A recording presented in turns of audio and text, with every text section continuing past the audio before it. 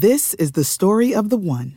As head of maintenance at a concert hall, he knows the show must always go on. That's why he works behind the scenes, ensuring every light is working, the HVAC is humming, and his facility shines. With Grainger's supplies and solutions for every challenge he faces, plus 24/7 customer support, his venue never misses a beat.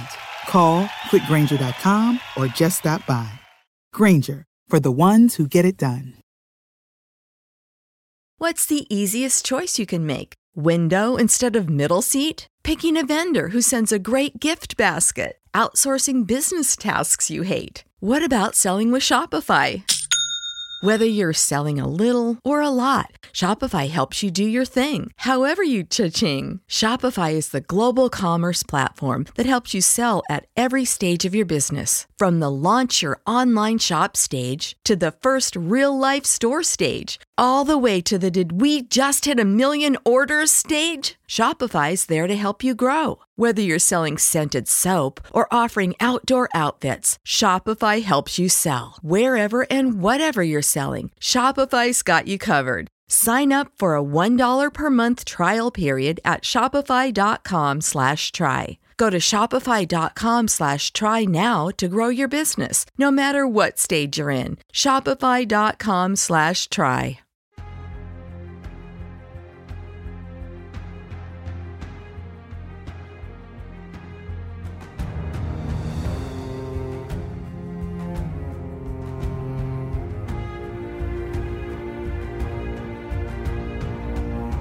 Everybody, welcome to Take the Black Live, the show where myself, Dan Selke of winterscoming.net, and Cheryl Wassenaar of cultures.com talk through the latest Game of Thrones, Song of Ice and Fire, genre fiction news, and only like a month and change out from the final season of Game of Thrones, there's plenty to talk about. There is. I'm prepared to talk about these things, but I'm not prepared for the new season, so let's just jump right in, Dan. I'm really ready to. I know you are. I'm ready to watch it. I know you are. And hello, everybody, for joining us. Yes. Hey, Julie. Hey, Berthel. Hey, Terry, Kenny, Kevin, and Sean. Glad you could be here. Hi, and we do have, I'll warn you at the top, we do have some spoilery stuff to go over today for the final season of Game of Thrones. So if you, in the unlikely event you are uncomfortable with spoilers for this show, watching this show, you might want to plug your ears for a second. Otherwise, let's dive in. Do it. Let's go. Tell me everything. Okay, first up. Okay, we have some information about some characters who are going to return for the final season of Game of Thrones that we didn't really think we were going to see. This happened when HBO, in its hubris, published a cast list for the first episode of season 8 premiere, which I'm going to guess is called Welcome Back, Everybody. Winter is here. I'm booking it now. I'm going to say Winterfell, but yeah, I guess Winter is here too. Yeah, keep going. Anyway, they have a cast list, and everybody's going to be there. And 2 names popped up that we haven't seen for a while. Okay, so this is the point where you should turn back if you don't know spoilers. Yeah. In season 8, we are going to see, again, for the first time in a couple of years, Robin Arryn, played by Lino Facioli, and Edmure Tully, played by, there we go, Tobias Menzies of Outlander fame, if anyone watches that fine program. Mm-hmm. All right, so Cheryl, my question to you is, okay, A, did you think that we would see these guys again? I wouldn't have dead on said it, oh yeah, they're going to be back. Mm-hmm. But the more I think about it, the more it makes sense to me, because I think this season is going to do a lot with the concept of family, just because of the whole Jon Daenerys, oh, by the way, that's incest thing. Mm-hmm. And these are Stark relatives. More specifically, they're related to Sansa and Arya. So I think it's going to be interesting to see how they come back and kind of complicate the whole family ties thing. Sure. Well, I mean, there you go. I don't think Robin Arryn's a Stark relative technically. Yeah, he is. Is he? He's Lysa Tully's oh, of course. son. Yeah. Oh, yeah. God. You know what? I never thought about that they're actually cousins. They're actually cousins. Oh, God. They wanted to marry Sansa to him. Why can't they stop with that's more incest. That's new incest. But yes. I should have known that already. Obviously, yes, they're cousins. Yes, they're cousins. Yeah. Just saying that. Hey, Kenny, did I get my email about Arya, says Kenny. I don't think I did, Kenny. If you want, email me at dan.selke@winteriscoming.net. We can write it in the chat there. Yeah. Hopefully I'll get it. Okay. I'm intrigued by this. I think, family's important. Yes. I also think they'll need, because as they're kind of minor characters in the grand scheme of things, but they do both hold positions of great power. Like Robb and Aaron, now that Littlefinger is dead, and, Sansa is only kind of like the Knights of the Vale follow her, but she's not technically in charge. Yeah. Robb and Aaron is, oh my God, just God help us, but the ruler of the Vale. He is Lord of the Vale. He is Warden of the East, if you will. Warden of the East who was breastfeeding until he was 13 years old. So he's in charge. Oh, God. Yes. And I don't know if he'll show up at is. Winterfell, like maybe bringing the remaining Knights of the Vale to help fight the White Walkers. That's my guess. Yeah, mine too. Which, by the way, could get awkward. I mean, okay, here are two scenarios. Robb and Aaron shows up, and he, as much as a man-child as always, and just starts right up with the whole, like, oh, you'll be my new mommy girlfriend, won't you, Sansa? And that'll be disgusting. But what if he's, like, grown up a little bit, and he's now, like, into this really awkward, like, a teenage emo stage, and he has some pimples, and he's trying to grow out of it? Teenage emo. Because the last Aaron. time we saw him, he was getting some actual martial training. He was failing, but he was getting it. Look, small steps. Baby steps. We know where this boy started. Seven help him.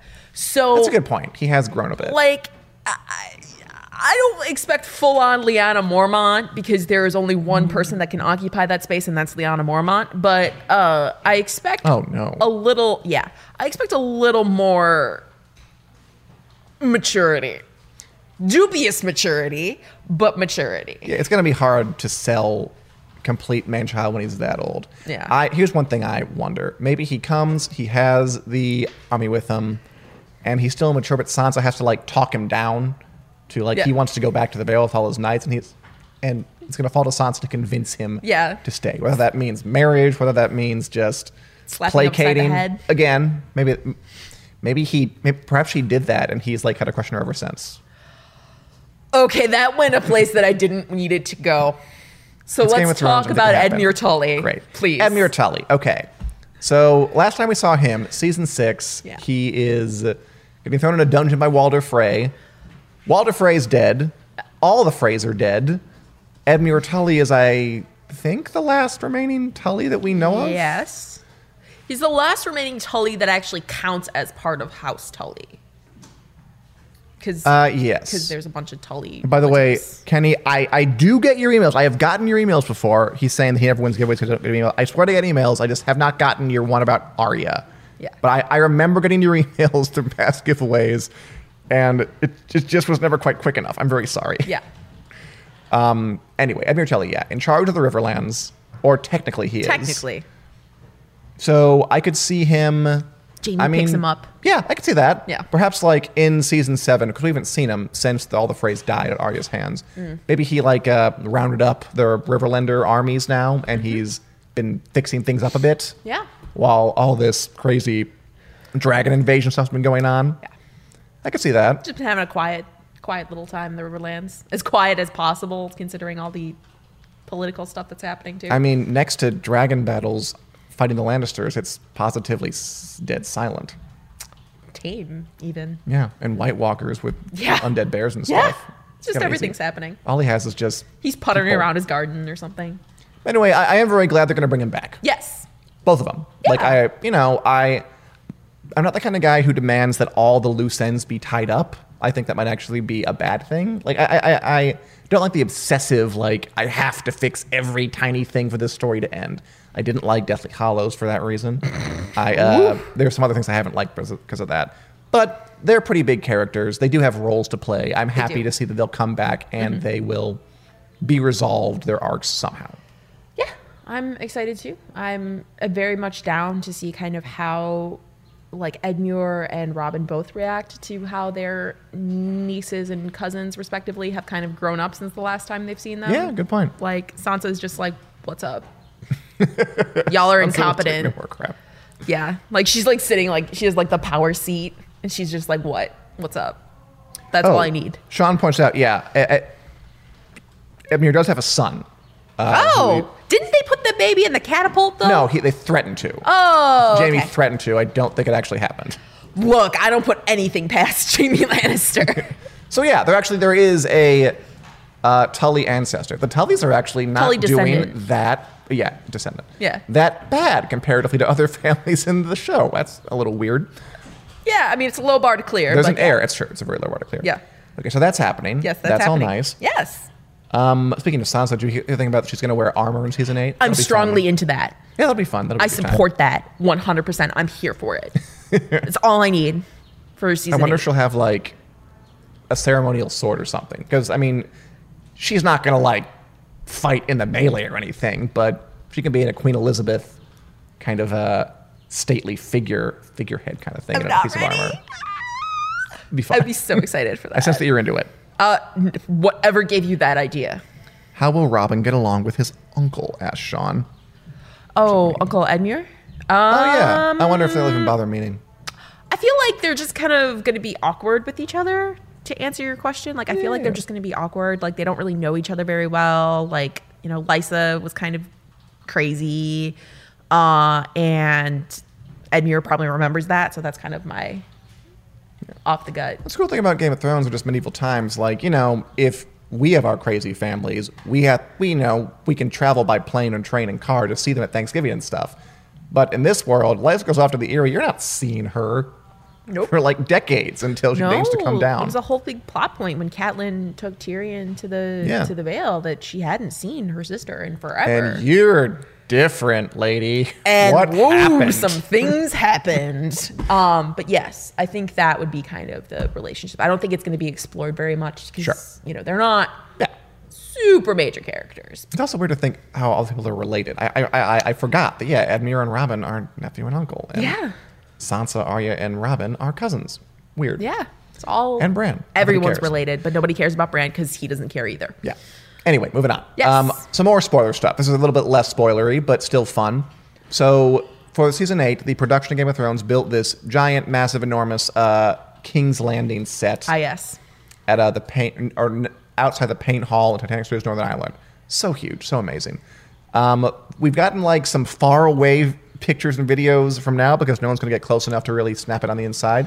But thanks to the ever-present satellite surveillance that runs our lives now, we can now see up-close images of the King's Landing set using Google Apps. And I will warn you, this is another sort of spoilery thing, because I mean, this has been known, but you might not know it. Yeah. We're going to look at some pictures, and close your ears now if you don't want. Okay. Basically, King's Landing has been destroyed. Look at that. Look at those beautiful pictures of what it will look like in season 8. The quality. Isn't that great? Oh, it's right up in there. Oh, the yes, front it's gate, great. Blasted to hell. There's like the main thoroughfare. Look at the buildings that are just been wrecked on the side. All this is falling all over. fantastic. Like the warped columns, I'm guessing for that is Dragonfire is my best guess. Extremely deep. Oh, there are more of these. I know there are more of these. I'm just And that's the full thing. That's so great. I know, it's looking great. I love science. So, I mean, yeah, surveil me. Go ahead. So yeah, we have the front gate. It's blasted all to hell. The thoroughfare we got there. The buildings are all crumbling on all the sides and just debris everywhere. A white tower, and that's the Red Keep facade. They built one giant facade of the Red Keep. Yeah, right there. Excellent, Richard. You are panning spectacularly. Great job. It's a team effort here. So yeah, basically, we can see. So you can go right now to Apple Maps, I guess is what it is, which I hadn't actually heard of, and just get. I use Google Maps. What? Fine. Apple has a map function. It's fine. And go and look at the Game of Thrones set in all its detail. Get Yes. a 3D tour of it. It is fantastic. Because we just took all of these. You can take your own pictures.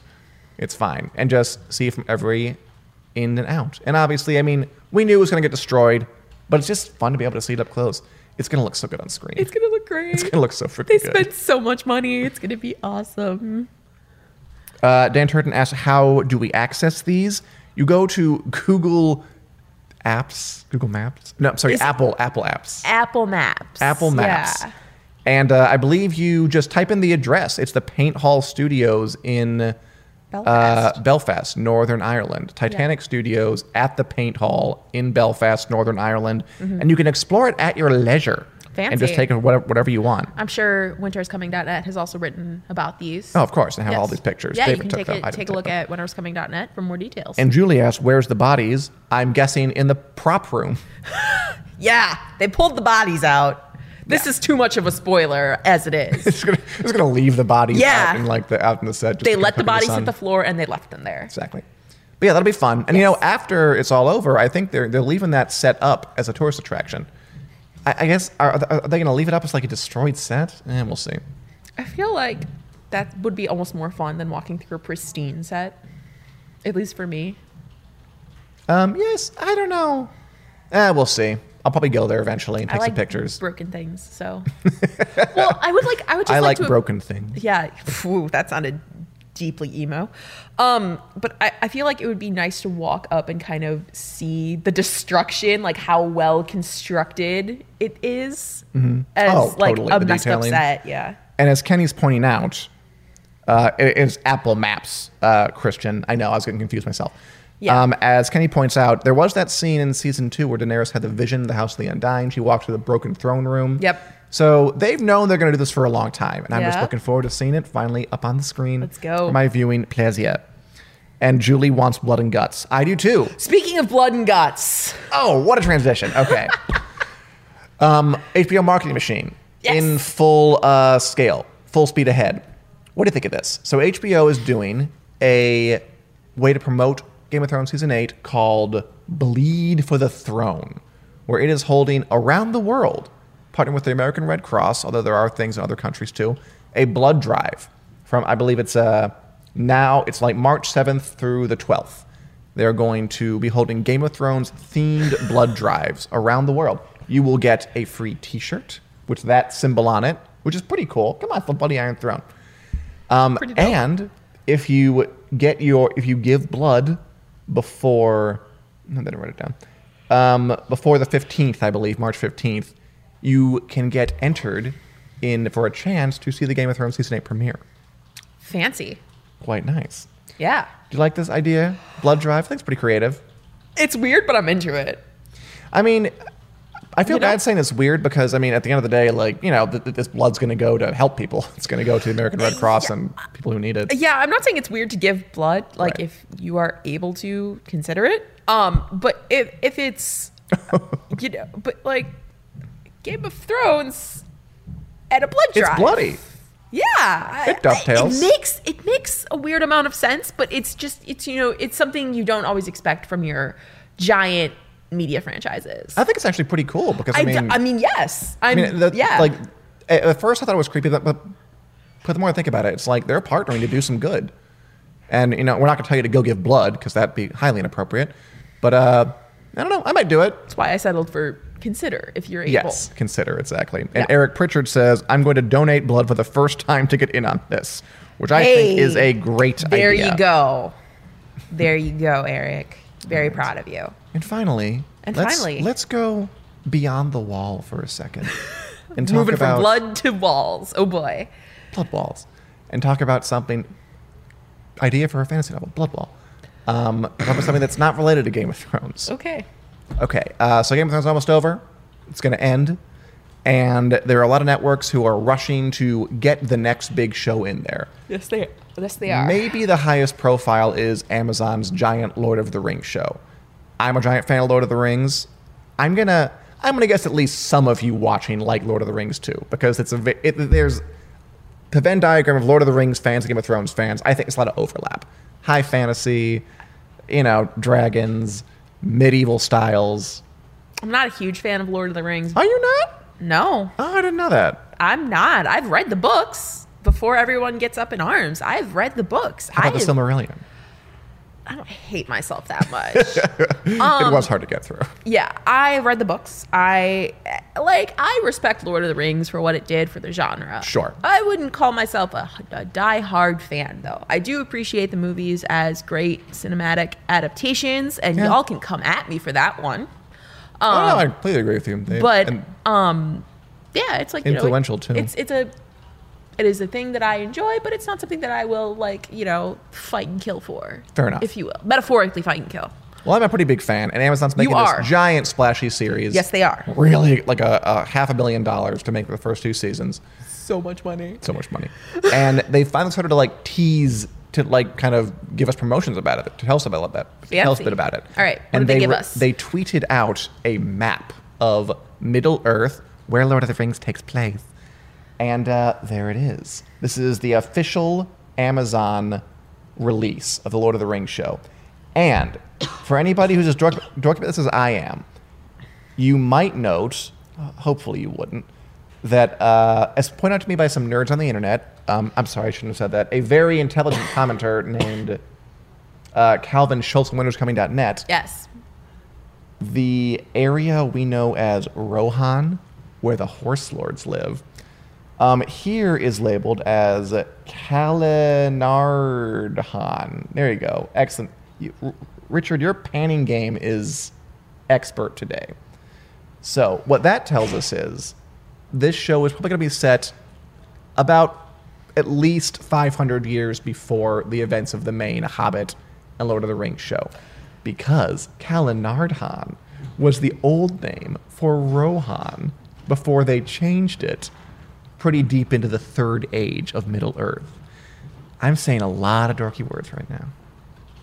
For those who are listening on our podcast, the face that I am making is just kind of blank resignation. I swear it would be really exciting if you were into The Lord of the Rings. I'm excited. I think it's interesting that they're exploring something different. They're not just going to make a show about young Aragorn, because I know that was the rumor. That was the rumor. And I mean, they still could. I mean, it's just a tweet and a map. Yeah, but it seems, if I recall, it does seem intentional. The map also came with some lines from the poem about the One Ring and all the other rings. So it's 3 rings for the Elven Lords, 5 for 7 the for the dwarves, 9 for the men. All that good stuff. Yeah, 7 for the dwarves, excuse me, and then 9 for the men doomed to die, and then 1 ring to rule them all. Blah blah blah.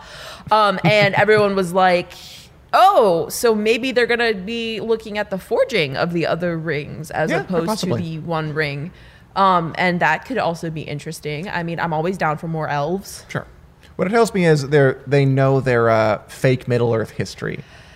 They paid someone to know their fake Middle-earth history They paid well for someone to know their fake Middle-earth history. Very well for someone to know the fake history. You could have paid me. I would have told you stuff. But then who would I talk about Game of Thrones with every week, Dan? An empty chair. Oh, well, I suppose I could do that. But yes, I think it's interesting that they're teasing at least that they're going to go somewhere different with this and not just rehash everything over and over again. I'm interested.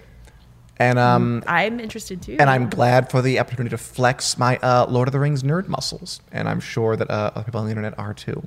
I'm glad to appreciate your guys' work, even if my expression doesn't show it. It's intelligent, like the way they're doing it, because they know if they release some vaguely cryptic thing on the internet, idiots like me will jump on it and overanalyze it and, spit out stuff and about theories. Like, that's the new marketing way. It's free real estate, Dan. It really is. But yes. Why would you pay me? I'm doing this for free. All right. Any other thoughts, Cheryl? Of this? I'm excited for Game of Thrones to come back.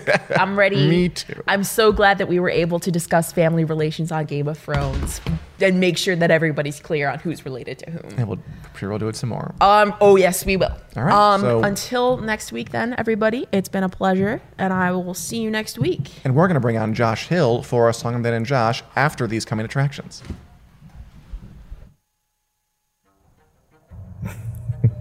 Oh, Ned Stark, will you ever learn? Oh, sorry, I didn't see you there. I'm Dan Selke, the editor at WinterIsComing.net, your one-stop shop for all things Game of Thrones, A Song of Ice and Fire, and genre fiction in general. We here at Wick love bringing you news, reviews, and editorial content, and we're going to keep doing all that stuff. However, for the especially hardcore among you, we're going to start offering even more. Welcome to the Wick Club. The Wick Club is a Patreon-funded effort to provide fantasy and sci-fi fans with even more Wick content. You can join at several levels. For $1 a month, you can enter into monthly swag giveaways and get to read extra columns. At $4, you'll get to watch extra episodes of Take the Black Lie, our weekly chat show, with topics chosen by you. Please be gentle. And at the Valyrian Steel level, that's $10 a month, you get Wick Club t-shirts and access to a new segment we're calling Drinking and Knowing Things, a monthly live stream where I drink wine and talk with all of you in a free-flowing conversation about Game of Thrones, fantasy, sci-fi, and whatever else comes up after I've had a few. Just to be clear, we're not going to stop doing anything on Wick we already do, and we're hoping to add more stuff anyway.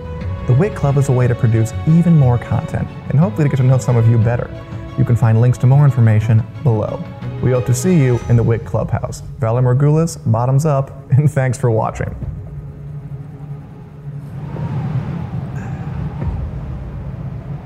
Everybody, I'm pretty sure we're back. I am Dan Selke, and I'm here now joined by fan-sided editor and Overmunch, right. Josh Hill. Hello. Overmunch, indeed. And we're here to discuss A Clash of Kings, the second book in George R.R. Martin's Song of Ice and Fire series. Yeah. On this, here's what we do, Josh, if just to catch you up, is you and I read through each and every chapter of A Song of Ice and Fire. Oh. I've read all the books multiple times. You have never read the books. Wait, that's what we're doing? That's what we're doing. Oops. I didn't prepare for this then. I read a different book. I read Gone with the Wind. I thought we were reading Lord of the Rings. You were just talking about Lord of the Rings. It's true. Damn it. We kind of are. And we go through every chapter, break them down, see what makes them more, make some special. Yep. And we're on Clash of Kings. We're still pretty early on in it. We just read the first Jon chapter from A Clash of Kings. Josh, what were your hot takes on this or your initial reactions? Benjen. We got a Benjen mention. So we did. I do like him. These Jon chapters are very interesting because there's not a whole lot ever goes on. And there's also kind of like a string of these last chapters that we've read. Not a lot went on in the Bran chapter, not a lot That's went what on I'm in the Arya like chapter. Yeah, the streak continued where it was like, okay, we got some information, but not a lot, and there was barely any action. Which I mean, and let's qualify. We are reading one chapter a week at a time in a book that, like, that's not how you read books. So it's... But it's very episodic, just like Game of Thrones. I think if we were reading like a normal person and just like reading the would book, have been those like, 3 chapters sit down sitting. for an hour and then you just read a few chapters in a row, it goes a little faster. But yeah, we've definitely been in setup land for a while now. And that continues here, absolutely. Like, this is nothing really happens in this chapter. Jon and Sam are talking in the library. Jon's talking to Lord Commander Mormont. And we get some interesting, a lot of foreshadowing, but we're basically just caught up with what's happening. And what's happening is Lord Commander Mormont's going to take a lot of Night's Watchmen, like 300 strong, take him beyond the wall, find out what happened to Benjen Stark, find him, dead or alive, bring him home, dead or alive, and just go on a big old fact-finding mission. Jon's coming, Sam's coming. Sam. How does Sam feel about that? He feels like Sam. He feels a little... This is not a strong man, Sam is. But I wouldn't define him as the strongest soul. But he's there with Jon, so it's like this. I like the tandem, the friendship that they have. Yeah, it is cute, right? It is, because Sam's very much not looking forward to doing anything that exerts any sort of effort. He does not want to go north of the spooky wall. But Jon's there, and that's kind of like a safety net for him. So it is like this cool little buddy cop element to their whole relationship. I was charmed by how much of a giant nerd Sam was in this chapter. So we see him in the library like late at night. He's looking for maps. And foreshadowing. You think so? Well, in the show, because doesn't he find out about the Valerian steel or whatever in yeah, he does. the library? He finds out the Dragonstone map. Yeah, I guess you're right. I mean, he's always in a book or something. He's going to do it. And he's waxing poetic to Jon about these manifests he found for like Night's Watchmen 1,000 years ago. But like, look at all the pickled herring they ate. And Jon's like, who cares about how much pickled cod they ate 600 years ago?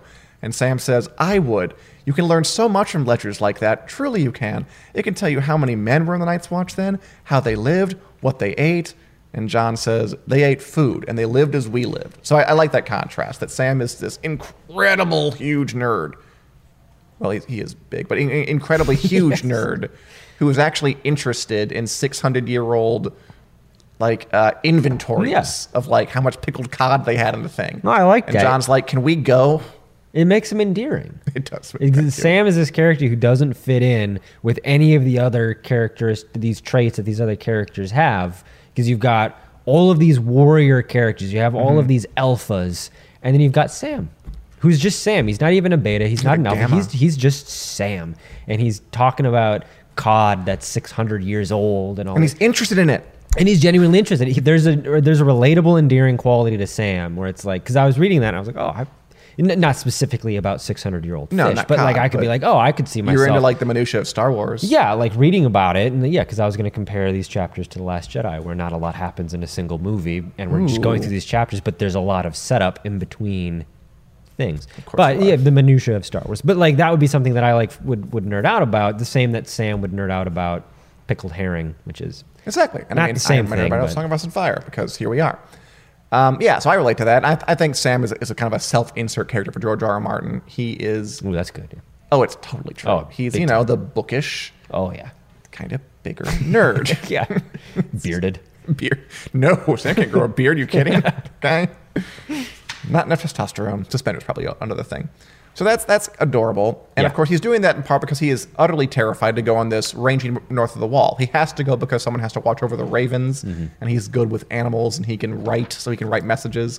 And he's like, you can write, why don't you do it? John's like, I'm going to be busy. Sorry, got a squire, you got to come. Which is great because like I would definitely go into the Night's Watch being like, you know what I'll do? I'll do the one thing that'll never require violence. I'll write. And then here he's thrust into this thing. Yeah, where it's got to go. It's like, I'm good with animals and I can write words. I will never have to wield a sword. And it's like, nope, here you go. And he's terrified, which, I'll get over. I would also be.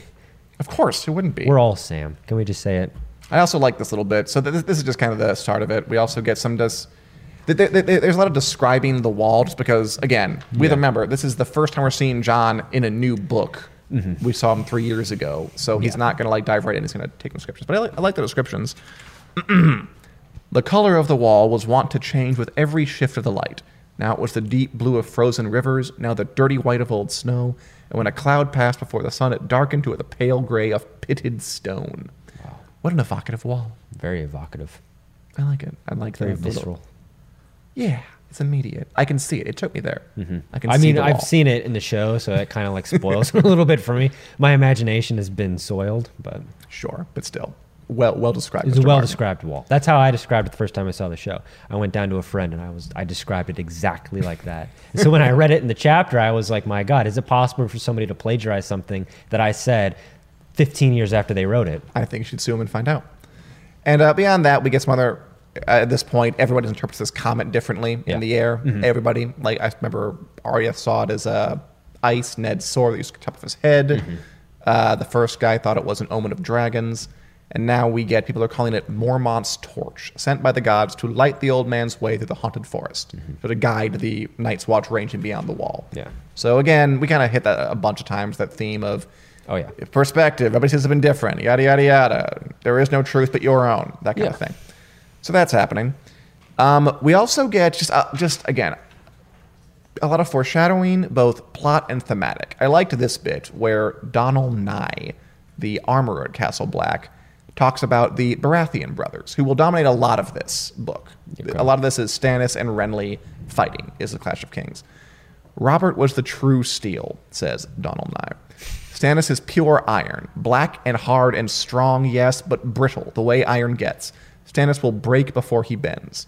And Renly, that one, he's copper, bright and shiny, pretty to look at, but not worth all that much at the end of the day.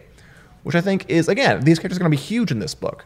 And that is like the Stannis description. He's iron. He's hard, but he's brittle. He'll break before he bends. Stannis is unwielding. We know that. Stannis will do whatever it takes, up to burning his daughter, to do what he thinks needs to be done. Even if it's incredibly ill-advised, and then all his army deserts him, and he charges and gets killed. So I think that's very what's the word? Perspective there, and a very accurate prospect of what we're going to get. And Renly, again, of this kind of kind of frivolous dude who is trying to be king, partly because it's fun, and not really because he really burns with a desire to do it or has a sense of duty about it.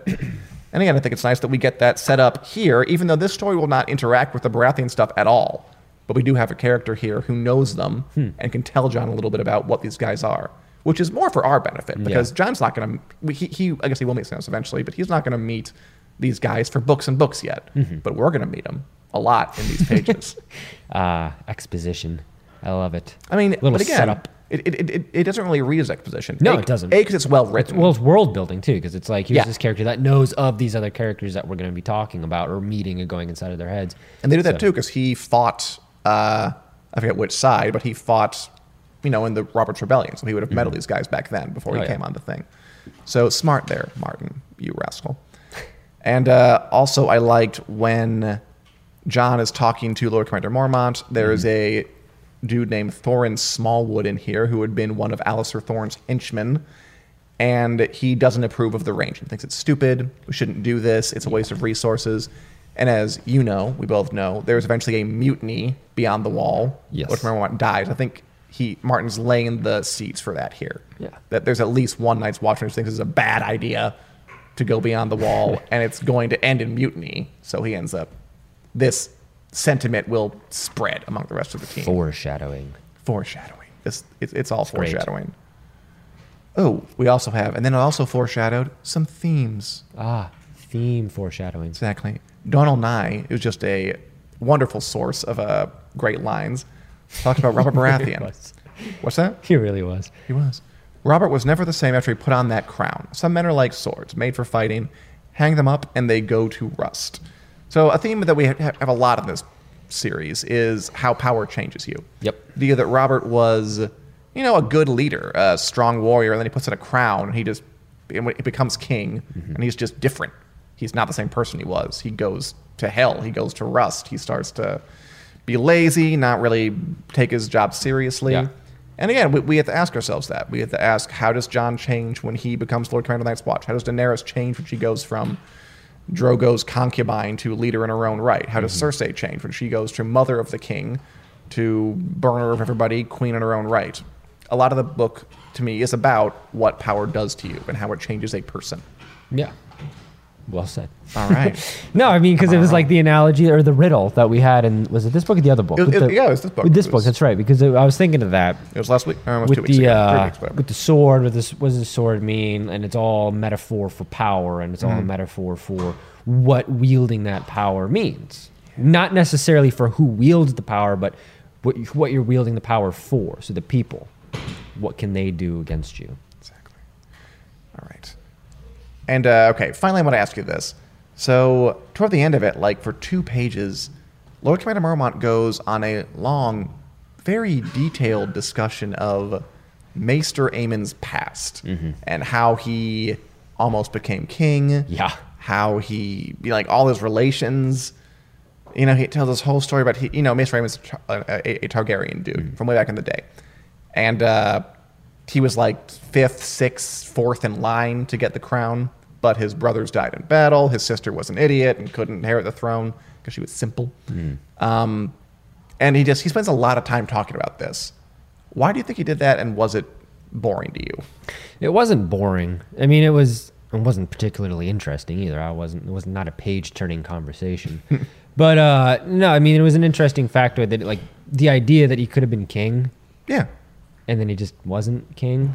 Like he has that humble humility in him. I know, and like we're in the middle of this, dead heat for everybody trying to get to the throne. You've got everybody who's a rightful heir to the throne, and you've got Joffrey, who's not even a rightful heir to the throne. He's the product of incest, he thinks he is. And somehow he's managed to, trump his way into the throne. And we have a guy here who could have had what everybody wants and was like, I'm good. I'm gonna go way up north and exile myself. It's just like it was a fascinating juxtaposition between what we've been dealing with the characters, and then here's this person who could go completely against the grain, and it's like, why? And he's not, and it's like almost spoken poorly of, or it's like, you could have been king. Why wouldn't you want to be king? How dare you not be king? And he's just like, whatever. Actually, I hadn't really thought of that. I think you're exactly right. That's a good point. But yeah, I mean, we're talking about how power changes you when you get it. Yeah. What does it say of somebody who could have it but says, yeah, thanks? Yeah. Is that a good thing, a bad thing? It's just maybe the way to keep power from changing you, maybe this is the lesson, is to not assume it and just stay humble. Wow. And serve. There you go. My life has changed, and everybody else who's listened to this is now a different person. I was going to complain, because I do think George R. R. Martin has these kind of occasional passages where he loves his own invented history so much that he just kind of like he does goes on about it. in a way that's not terribly fascinating reading, doesn't really serve a super duper point. But like a broken clock is right twice a day. So like maybe he falls ass backwards into these. Maybe I'm misinterpreting. Maybe I'm waxing poetic about how he's got this thing. Your thing makes a lot of sense. It makes perfect sense. It does, but maybe he accidentally did that. Maybe he is just fetishizing his own, imagined history. And here we are so many years later. Like how many other pieces of literature have we hundreds and thousands of years later been like, it means this? And when the person wrote it, is probably Shakespeare was probably like, this is a joke. This is a fart joke. And everybody's like, oh, this is so brilliant. This soliloquy is like, it's about a toot. Well, personally, like, what are you talking about? A toot. I think we should give him the benefit of the doubt because I liked interpretation. I think it's a good thing. And there is technically a point because he's Lord Commander Mortis saying this to Jon. Yeah. Important. And he's comparing it to what happened with Robb. He's saying that Maester Aemon's brother became a king, and he was able to step aside to become a Night's Watchman, where he's not going to get any glory. He's not going to marry anybody. He's not going to have kids. He's not going to live in a castle. Not going to wear a crown. Not going to do anything fancy. He's going to be in a cold ice box the rest of his life with a thick chain, like advising people who are underfed, underpaid. It's going to be a hard life. So you, Jon, your brother's a king now. Robb is a king. Can you do that? Can you be the person who just devotes himself to this kind of, difficult life as a Night's Watchman while your brother goes and gets glory in women and wins battles and does all this cool stuff? Yeah, it's very existential. Perfectly existential for Game of Thrones. It is. Well, and could you do it, Josh? Could I do it? Could you serve knowing that your best friend and brother is off living his glory and living his truth? No. I'm way too selfish for that. I couldn't do that. No, I probably could. Well, Jon could. Oh, Jon could. Wait, you were back on it now? Okay, maybe. Fine. I don't know. Well, Jon could, because Jon says... Jon could, yeah. He asked Jon, what will you do if you're tempted by that? Like, how you handle that if it troubles you? And he says, I will be troubled and keep my vows. There you go. That's why Jon's the best. It really is. He's made a vow to the Night's Watch. He's going to keep it. I don't care how cool Robb is right now and how awesome it would be to be like him. Well, I wouldn't want to be Robb knowing what happens to him. So that's true. But no one here knows what's going to happen to him. Right now, Robb's riding pretty high. It's true. Which, by the way, that's more thematic foreshadowing or even plot foreshadowing, because the idea of Jon's vows. He's made a vow to the Night's Watch, right? He will, I don't know what they are. He'll take no lands and have no kids and don't marry anybody, blah, blah, blah, blah. Ygritte's going to test all of that. Oh, yes, He's going to be tempted to, maybe I should just hook up with this woman and become a wildling because it's a lot more fun than having no sex for my entire life and being devoted to an old order run by people I don't really like. Solid reasoning. So that's going to be his trial. Like, how devoted to these vows really is he? Not very devoted. What do you mean it's very devoted? Well, at the time, he is now, but... He is then. Yes, that's true. He doesn't turn for Ygritte. I mean, we know that now. Well, yeah. She also dies. I mean, he kind of had his hand forced. It's like, all right, well, what are you going to do? He doesn't kill her. Well, no, he doesn't kill her, but she dies. It's kind of the options taken away from him. Wait, but he could have... Anyway, I mean... He could have. That's like me being like... He could have gone over to the Wildlings and told them what he knew. He didn't. He goes undercover... And he falls for her, but he still lies to the Wildlings, and he still breaks away when he can and goes back to Castle Black and warns them the Wildlings are coming. If he really turned, he would have stayed with her. Or he's playing both sides, and that's actually pretty dishonest. He's having his cake and he's eating it too. I disagree. He needs to pick a side. Either you're on the Ygritte side or you're on the Night's Watch. No, don't mingle. He is the Night's Watch side. And then he's selfish because he's like, Ygritte's going to come over to the Night's Watch because I am Jon Snow. He never thought that. Oh, yeah. What chapter do we get to in this book here? A lot. Is that in this book? Oh, yeah. She's in this book. I mean, the thing where he was... I think you're completely wrong. You're misremembering it. That's what I think. No, because he has to go undercover because it's either that or be killed. And he goes undercover long enough to learn their stuff, and then he goes back to Castle Black and tells the Night's Watch that they're coming. Here's how they're coming. Here's how we defend them. He never let the Night's Watch in his heart. But the Wildlings just want love. They just want to be loved. Yeah. They just need a hot shower and a good meal. That I agree with. Yeah, they do. And we'll discuss all that too. When we get to the chapter. Should they let through the Wildlings? Wildling-human relations. We'll get into all of it. What a tease for that, chapter. So if you're not already reading along, you better start now because that interesting conversation is somewhere in your future. We should fight more. I think it makes for good... It's good. Good fake TV. It's very good. Anyway, next week is going to be Catelyn 1, another of these series of introductions. Look forward to probably, I'm going to guess, more recap and more foreshadowing until we get to like Catelyn 4 or something. All right. Anyway, thanks for watching, everybody. We'll be back next week, Wednesday, 4 p.m. Central Standard Time. Here on the Windscreen Facebook page, more Game of Thrones news, more Song of Ice and Fire discussion, more genre fiction extrapolation, and more A Song of Dan and Josh. Thanks for watching.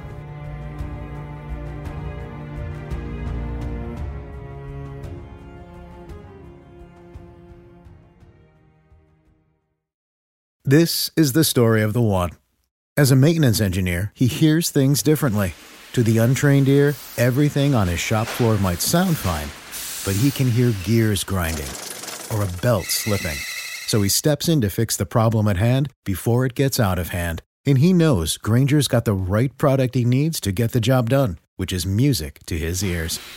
Call, click Grainger.com, or just stop by. Grainger, for the ones who get it done. When you need mealtime inspiration, it's worth shopping Kroger, where you'll find over 30,000 mouth-watering choices that excite your inner foodie. And no matter what tasty choice you make, you'll enjoy our everyday low prices, plus extra ways to save, like digital coupons worth over $600 each week. You can also save up to $1 off per gallon at the pump with fuel points. More savings and more inspiring flavors make shopping Kroger worth it every time. Kroger, fresh for everyone. Fuel restrictions apply.